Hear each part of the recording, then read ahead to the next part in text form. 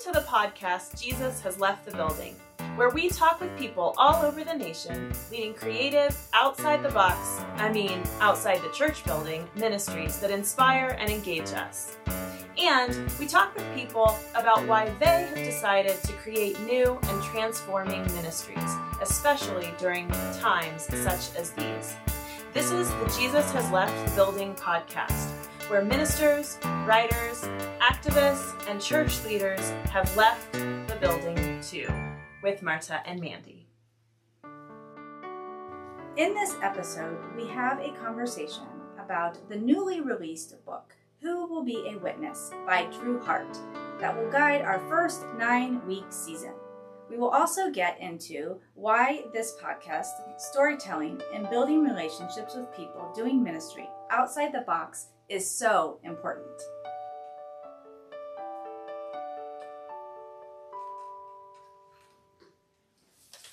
Welcome. Today, we are super excited to launch this podcast. I am Mandy. And I am Marta. Today, it's just Marta and me, and we want to introduce you to ourselves, to Black Forest Community Church, the church that we serve, and to the book, Who Will Be a Witness, that will guide this first season. After today, we are excited that we will be joined by some really amazing guests. So, as I said, my name is Mandy Todd, and I am the Director of Worship and Arts here at Black Forest Community Church. I've been here for almost 2 years at Black Forest, and my role has been all things worship and arts. So I direct the choir and choose liturgy and hymns, and I have a long career in doing worship ministry. I've been doing this for almost 2 decades. So I have been a part of the United Church of Christ for a long time and doing ministry here in Colorado Springs for quite some time. But in the last 6 months, your role has changed dramatically. Oh my gosh, it sure has. Thank you, COVID-19. And she is my partner in crime as my co-minister in this work, and that's pretty awesome. It is. I'm so excited to be with you. I am the pastor of Black Forest Community Church, and I have been ordained for 4.5 years and serving in that capacity, but have been working in the church also for close to 20 years, sort of starting off in that religious education and faith formation, family ministries and youth ministries and children's ministries. And so I really have a deep passion for whole church and multi-generational, and think that faith is formed best when you are either with your whole family and that whole family is connected to the whole church. And so this has been a time when I think that we have really been able to experiment with that in a different way. The title of our podcast is Jesus Has Left the Building. And indeed, I think Jesus has, and especially in this moment, Jesus especially has. But what's super interesting about Black Forest Community Church is at this point, and especially leading into this fall, is that we are like basically using all of the square footage of all 3 buildings on our campus for different things. Yep. We are using the main building, the lower part of the main building, for a new project called the Apartment Project, where we are housing immigrant families that were struggling prior to the pandemic, and then especially struggling in local Colorado Springs right now. Right. So that has been kind of an amazing place of radical hospitality. The upper level, we are transforming into, it's called the Heaven on Earth Second Chance Shop, where that we will provide clothing and non-perishables and household items, essential household items for people also during this time. And then, of course, we have our already operating preschool. Anyway, the point is that we are using every single space, and So when I think of Jesus has left the building, because in actuality, Jesus is actually here. Right. Jesus right. is in our midst and all around us and with all kinds of humanity and people and relationships. What I think is that Jesus has left that 10 o'clock, between 10 and noon on Sunday morning. Right. He has left the sanctuary in the capacity that we knew it as with the sitting in pews, singing old hymns, listening to their ministers speak at them. Jesus has left that space and that experience, and for good reason. Yeah.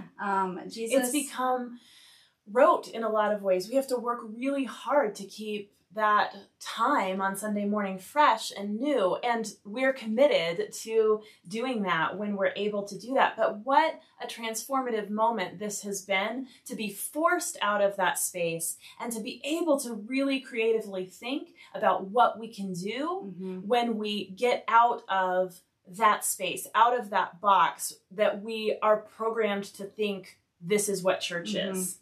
And so from the beginning, I think, of the pandemic, we have decided that we were never going to take that time and just translate it to online. Right. And so that has been sort of the work we've been doing here. Spirit has never moved so much. Oh my it's gosh. almost like this was the moment that Black Forest Community Church was made for. Absolutely. And it has been a vibrant and creative and awesome time. Yep.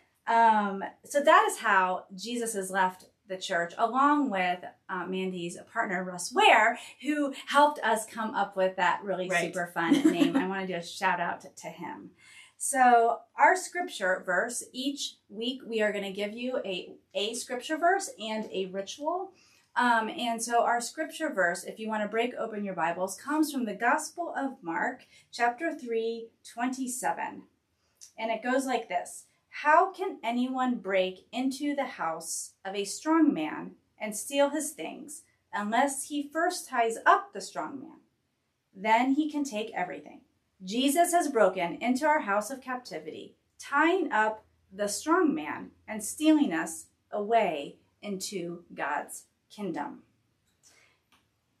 And our ritual today, and we're going to remind you several times throughout our episode today of what to do and what to go get. So we want you to go and put on your favorite pair of jeans.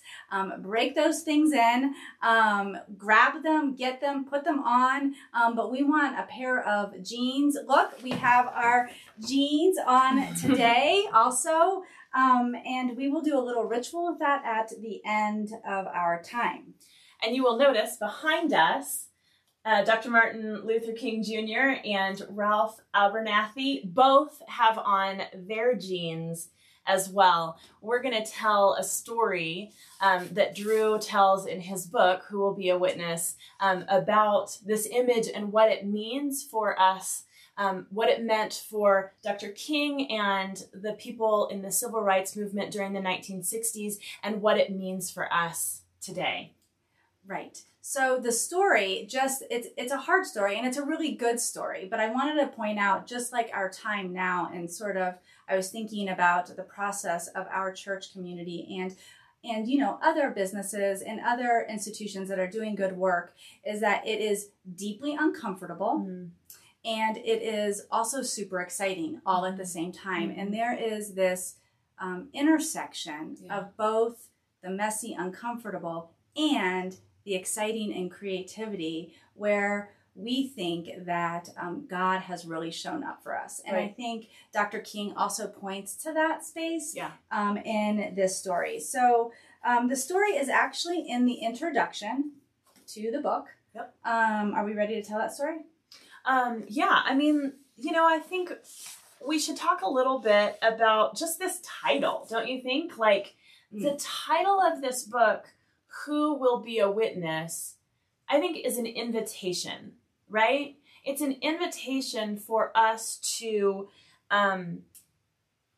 figure out how we are going to act in this moment, both the moment of the pandemic, but so many moments that are coming out of that, right? This moment of racial justice and reckoning. How are we going to be a witness who will stand up and be a witness during this time? Well, and what's interesting about that title, I think anybody who reads it, and any individual or community, when they read it, they're like, no thanks. Right. I can't really see anybody saying, nope, not going to be a witness. Right. But rather, it is kind of a visionary question. For like, sure. who will be a witness? And then you start to think, okay, I'm going to put my blue jeans on and I'm going to do this thing. And you start to think of the things you're going to do as a person of faith and as a Christian to be that witness in the world. And I think churches can ask the same question. Mm-hmm. How will you be a witness? Right. And what will that look like? Right. Absolutely. Yeah. So tell us the story. So the story goes a little bit like this, and I might have to use my notes a tad.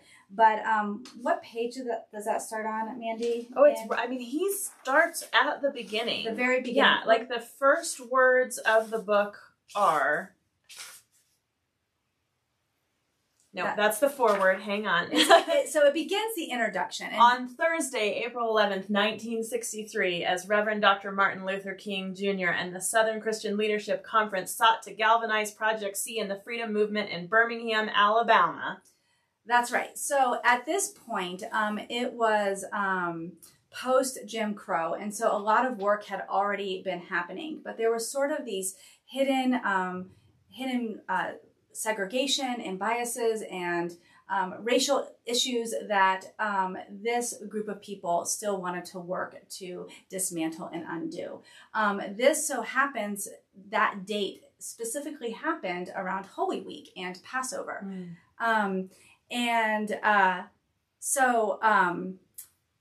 Anyway, it was a hard week. It was really super busy for a lot of these people. A lot of the people that were hanging with Dr. King were clergy people and faith leaders in that town. And because there were so many of those people and it was Holy Week, people were busy. Families were busy. They weren't sure how they were going to get out there and do this work. And the city had put an injunction against the activists and protests, which wasn't exactly legal, and they knew that. But again, none of the systems in the town were up and running at that point because it was a holiday. So there was this one moment where Dr. King and even his dad came into town, and the protesters and activists were gathered in the living room, and they were all talking, and it was fairly rowdy, and they were asking questions, and they were coming up with ideas, and they were doing this thing.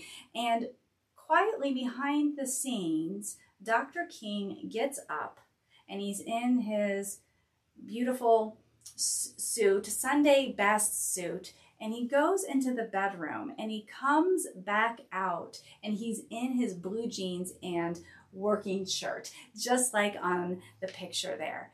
And in that moment, it was a symbol of taking off the sort of the supremacist ideals, what society held up as okay, even though it did not matter. It says we need to get out of our Easter Sunday worship, and instead we need to be in the streets being a witness.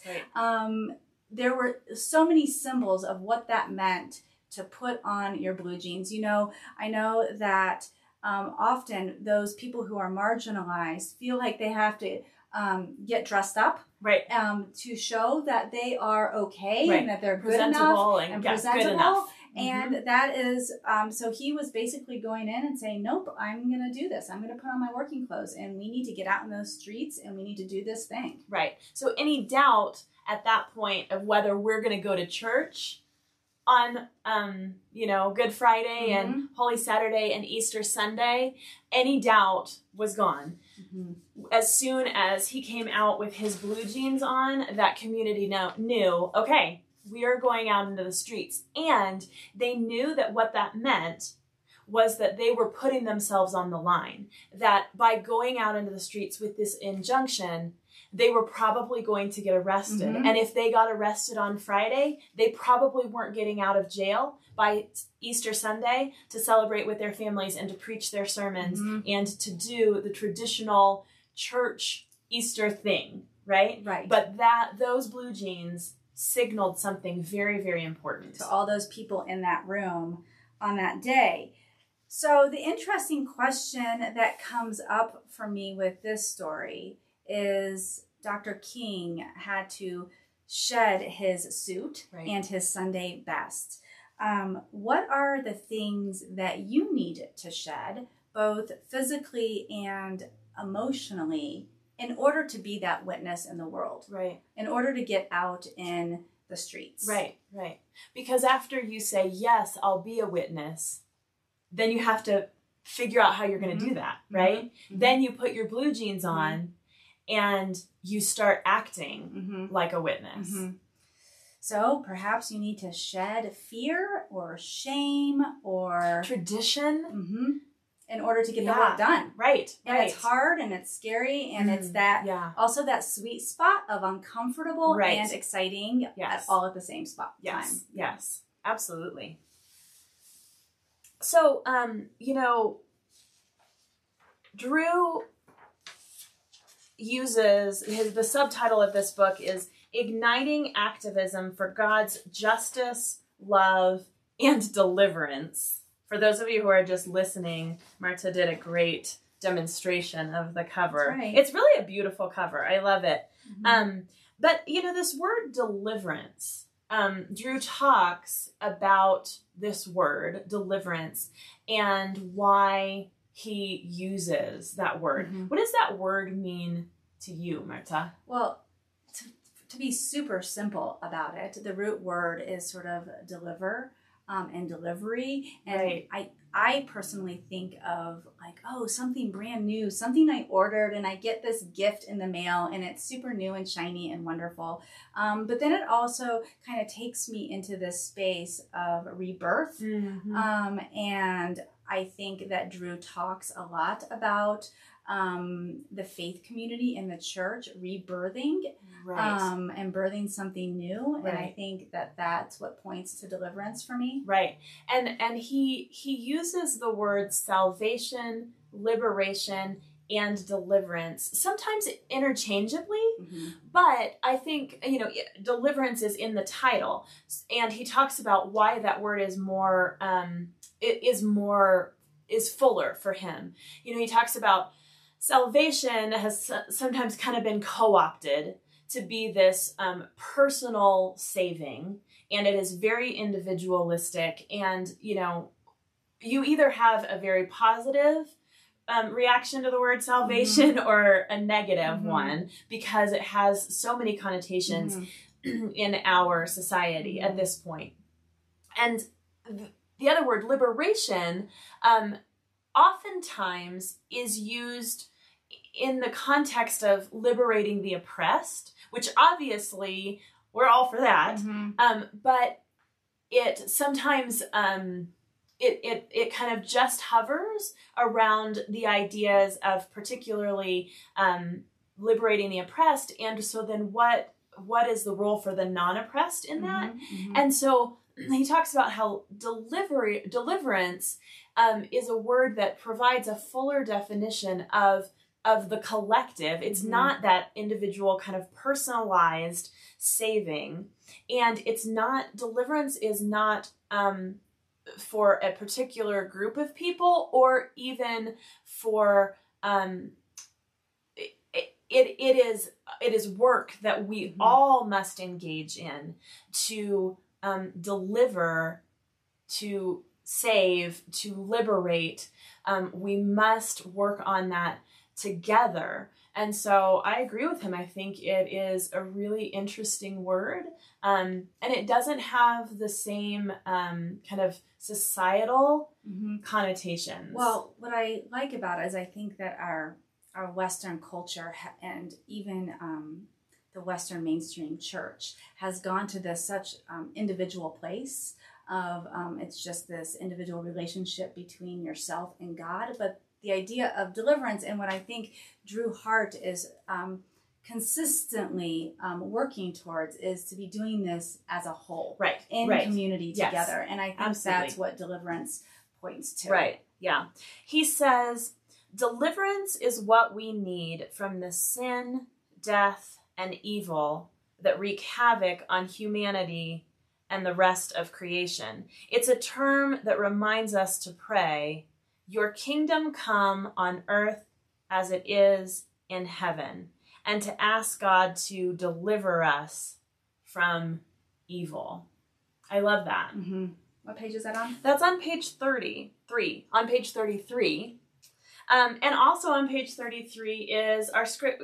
Drew talks about our scripture text that we pulled out for this week. Before we go into that, pause. If you have not gotten your blue jeans on, do it. You need to go ahead and do that. So you can do blue jeans. So you can do our ritual together at the end. So our scripture again, Jesus has broken into our house of captivity, tying up the strong man and stealing us away into God's kingdom. Yeah. So like for me, I'm so visual, and like have this whole embodied thing going on, kinesthetic learner. So I think of our sanctuary, and I think of us all being in that space, and we're sort of holding that space hostage. Mm-hmm. And the Holy Spirit comes sweeping in and just holds down that strong man so we can get our butts out that door with our blue jeans on. Right. And start making an apartment. Start creating a pantry. Absolutely. That's the work. Right. And we can't do that work in our Sunday best when we are trapped in this mode of this is what church looks like. Absolutely. We've got to occasionally throw off our Sunday best, put our blue jeans on, and go out into the world to do that work. Right. And so if you haven't already, I hope that you get your blue jeans on. And if you didn't get them on, I hope you at least grabbed them, put them over your shoulder. And I want you to actually get outside of the building that you're in right now. Like if you're in your home, if you are in your workplace listening to this, I don't know, maybe you're already hiking on a trail because now you can listen to this on Spotify or Apple Podcast. But I want you to think about those jeans, and what I want you to pray is this question: how will I be a witness? How will the church be a witness? And for you to just think about, how are you going to break those jeans in? Yeah. Drew says, it's time that churches everywhere discern and decide that they too are ready to put on their blue jeans. Let's put on our blue jeans for justice, because our world is groaning. Let's put on our blue jeans for peace, because we have all seen and experienced the cycles of violence that are destroying lives.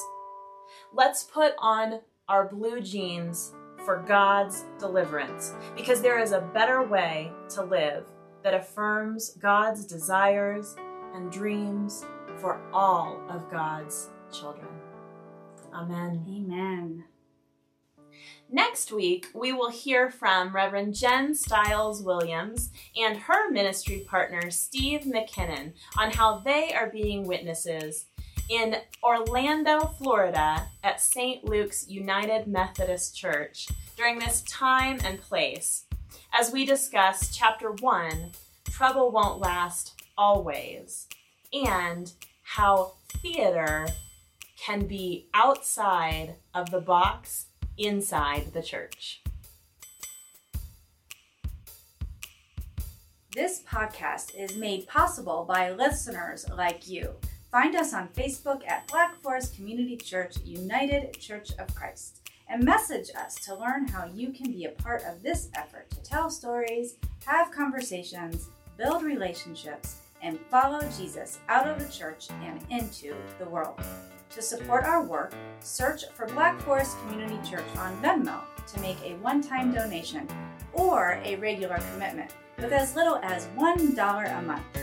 You'll get regular communications and updates about our stories. Thank you to all those people that support and listen. We could not do this without you.